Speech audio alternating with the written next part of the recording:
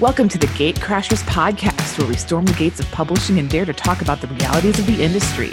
I'm your Ivory Tower representative, Amanda Luedeke, literary agent and vice president at MacGregor Luedeke. And I'm your self-publishing insider, Charis Crowe, novelist and speaker.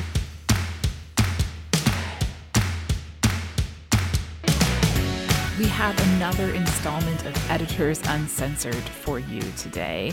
And if you've been listening to the show, then you will know this is when we let editors speak their minds. And so we've got a submission from a single editor today. This editor submitted a couple of things that all kind of fit together in one package. And so we're going to be unpacking that for you and talking about this editor's perspective on the publishing process. So let's dive into the conversation that Charis and I had on this particular editor's comments. All right. So the next one, and this all came from a single editor. The thing that they wanted to communicate was that they want authors to take a wide, then narrow, then wide approach to book publishing. And they see that happening with content, craft, and crowd. So this editor is like really good. All right, let's break that down. They got their stuff figured out. Okay, so for content, they said everything has to be analyzed by me, the editor, for how to improve, clarify, and broaden the message for the audience. This means if I'm not someone who'd buy the book for myself, my family, or my friends, then I will need help to prove that there is an audience for this book that exists, that the audience is eager, and that the audience can be reached. My personal preferences, of course, will play a vital role, but serving the reader is primary. So basically, it boils down to show me that you have researched the huge potential for this book and that you've targeted your approach. So that's the whole like widen, narrow, widen, where it's like, let's look at the big audience for this, but Right. let's also bring a targeted approach so that we can maximize returns. Right. And this was interesting to me because I think sometimes in writing proposals, it's easy to just kind of gloss over the audience section of a proposal and to assume, well, it's obvious, romance readers are going to be this age, this demographic. People looking for relationship advice they're going to look like this or that. And what I'm hearing this editor say is how much they appreciate it when a proposal goes above and beyond to drill down deeper into those categories and really identify some unique markets. Yeah, that makes a lot of sense. And it kind of reminds me of like YA fiction, how at its face, you assume it's all read by teenagers. Yep. But really, it's read by middle-aged wives. Yeah, it's pretty much, estimates vary. Sometimes people say, well, it's about 30%, and then other times they'll say it's about 80%. And I think it really depends on the specific series, but absolutely a huge chunk of your YA readership is double the age of your 16-year-old protagonist, for sure. And that's such powerful information to have. Right. When you are the author pitching your book, to know if your readership is going to be the teenager or if they're going to be the more adult person. Well, and even when you're writing it, you need to understand that information because that's going to affect how you write the story, what kind of prose you put in. I always advise writers to stay away from slang as much as possible because it's like, it's cool this year and it might be in style next year, but 5 years from now, nobody's going to be saying those words. And it's one of those like temptation points for YA authors to throw in as much of that as they can, like it's a hook when it's really not. And it's a turnoff for that older part of your YA readership because that's not part of their daily vernacular. So it's just, it tells them, okay, this book is not written for me. Yep. Points to that importance of researching your reader and knowing who they are and how they live and how they communicate. So the next point that this editor made about was craft. They said there's no substitute for mastery. If your personal style and personality aren't coming through, you're not there yet. Keep going, keep trying, keep learning. To become a name author, which is someone who sells books, you've got to be bold, which I love that. I love that like jab, that like Right. people who aren't name authors, their books don't sell. Right. Oh, it's such a harsh reminder. To become a name author, you've got to be bold and assertive, not quote unquote impressive, which is fool's gold. Quit trying to sound smart or prove things you haven't mastered and let your time investment in this idea speak for itself. I love that. So quit trying so hard. But at the same time, so again, it's the wide, narrow, wide, like. Right. Like, stop trying so hard to be a blend of your favorite 3 authors and find your own voice, because that you're always going to be able to write in. And you can tell.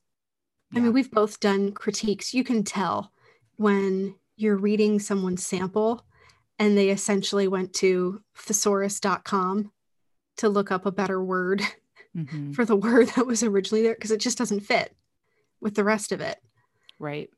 As opposed to actual mastery. Like, I'm reading a YA fantasy series right now, and it's obvious that the author knows the subtle differences in especially some of like the objects she describes, or the actual terms for different parts of a castle, let's say. She's really familiar with that.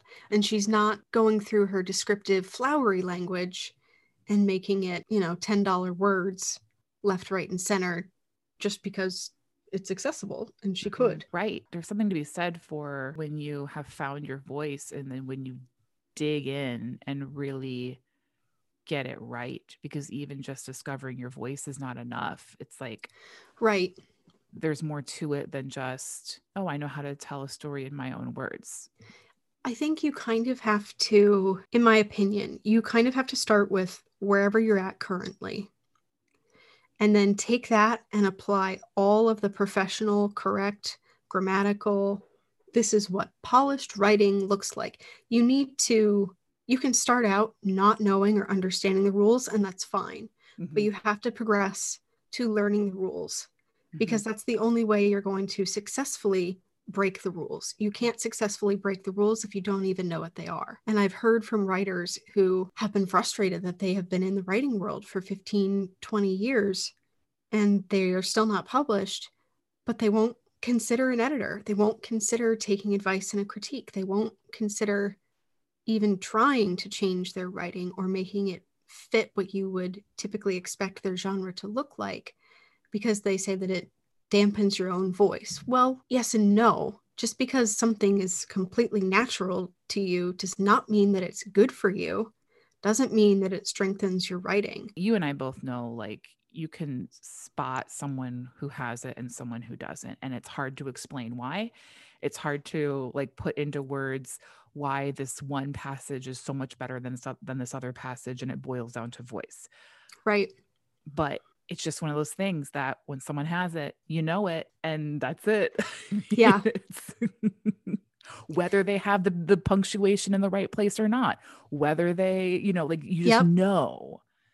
Well, and that's part of it. You can't, if you start out with going wild with things like punctuation and your sentence structure and without knowing how it should be, it reads as messy and unprofessional. When you know how to do it in a way that intentionally breaks the rules, that's part of your voice. Voice is one of those things that has to start authentic and then just be continuously broken and mended with gold, and broken again and mended with gold. And I'll give this example before we move on to the last. I'm working with a professional athlete and he is writing his own book. He does not know.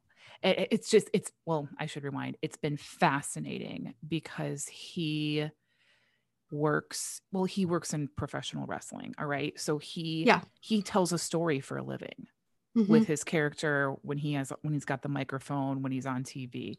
Right. He has been able to translate that to the page so well. Like when I read it, it's like he's talking on the television. It's like he's in the room telling me the story. there's no difference. It's not like he is on the page. Every bit of his personality and the way that he talks is on the page. Right. He needs some guidance and help in terms of structure and how to carry thoughts through and connect things. Yes. But it's just one of those examples of, man, this person, they've found their voice. Right. And now let's work with them. Well, and I mean, how many years has he been in the business of storytelling as a wrestler? Right. You know, that is something that is scripted, but those characters are theirs, you know? So yeah, he's lived as that character so much. Yeah. He knows how to be the character. He just may not necessarily know the best way or the most readable way to lay out that information. Right. And so you're right. He's been honing his craft for the past decade or more. Right. Unknowingly so. This third thing, which is in like this trio of things that this editor feels all fit together, is about crowd. And they said, I'm in sales, you're in sales. We play different roles, but we're both selling the book. They go on to explain how they try to sell the book to their team. The team tries to sell the book to readers. And of course, the author is trying to sell the book to the publisher, to the reader, to everyone. Like everyone's in the role of sales here. So they said it goes back to refining the message, honing the mastery, yes, but then streamlining what your goals are as an author, how you want the book to benefit people, which will allow everyone to sell it to the most people possible. So to recap everything, I feel like they're saying, figure out who your audience is, target your book to fit your audience, hone your craft, make sure you've got your author voice figured out, and then go back to recognizing we're all in the sales business. And marketing then is a matter of figuring out how to match this perfectly crafted product to that audience that you have designated as the target. It's interesting to me because in working with this editor, I know their stress on sales numbers and performance of a book. And it's like they're reiterating that here, like we want to get all these components right, and that they all work together to help sell the book. And I know for a lot of authors, the whole like, now we have to sell the book is like kind of the part that's scary, that authors want to pretend that phase doesn't really exist. I should rephrase that. Right. Well, no, but that is accurate to some degree. They want to, I feel like they want to skip that part. Like, like almost like, and I get it, because as a writer, you don't want your job to be to sell your book. You're not a salesperson. That's not what you initially signed up for. Right. That's not why you started putting pen to paper. Right. You just want to tell stories, help people, get your words on the page, do your art, do your craft, collect your royalties, and then move on to the next project where you get to write more. Like you don't want to then spend the next year hustling and schlepping your book. Strategies. Yeah. It's also not just your book that you're selling. It's also you these days. Yeah. I mean, there was a time when it was essentially just your book that you're selling and your quality of writing, but not anymore.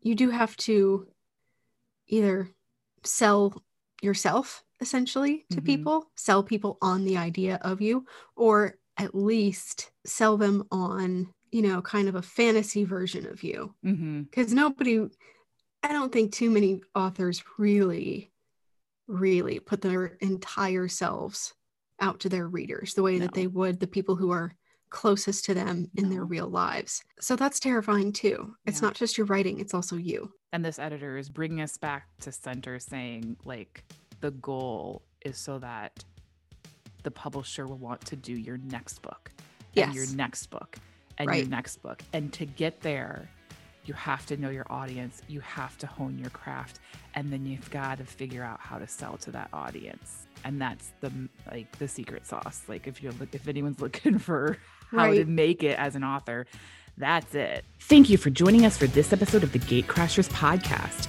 If you found value in this episode or in any of the episodes we've done, you can drop a tip in our tip jar. You can send a tip via PayPal. Simply use our link, paypal.me/Gatecrashers, or log into PayPal and search us using our username, which is @Gatecrashers. And be sure to be here next week for a brand new episode.